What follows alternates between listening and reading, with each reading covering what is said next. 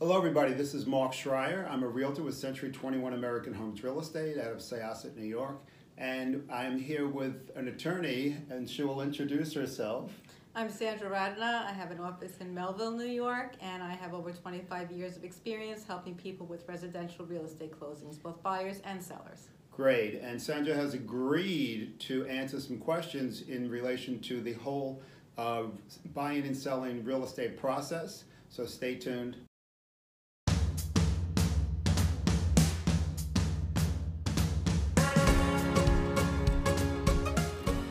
So the first question I have, Sandra, is what is the role of an attorney in the real estate process when it deals with somebody selling their house?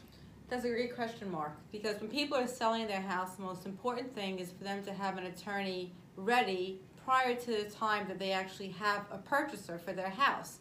Because once you have a purchaser, what you want to do is get the contract out as soon as possible.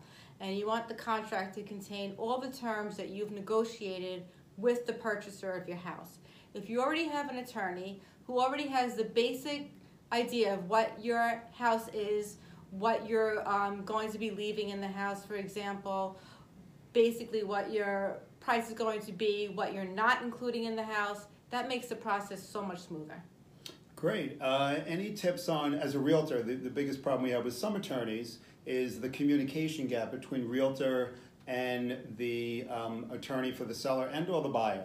Do you have any tips that you can give a homeowner that's selling their house on what they should tell their attorney about that relationship? Should it be open? Should they share information? Or should it be something that, some attorneys want to keep a lot of things to themselves and that could break down the process with our goal trying to make the closing go as smoothly as possible? Well, the communication between the seller, the purchaser, and the real estate broker is very important because the real estate broker is the first line of communication with the seller. So once you have a purchaser, the real estate broker is going to send something over, at least in New York, we call it a deal sheet.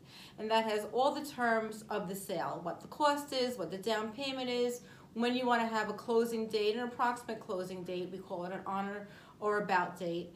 And if the communication between the attorney and the real estate broker is good, then everything goes more smoothly. Because if there is a breakdown someplace, sometimes the attorney could step in, sometimes the real estate broker will have the relationship that we need.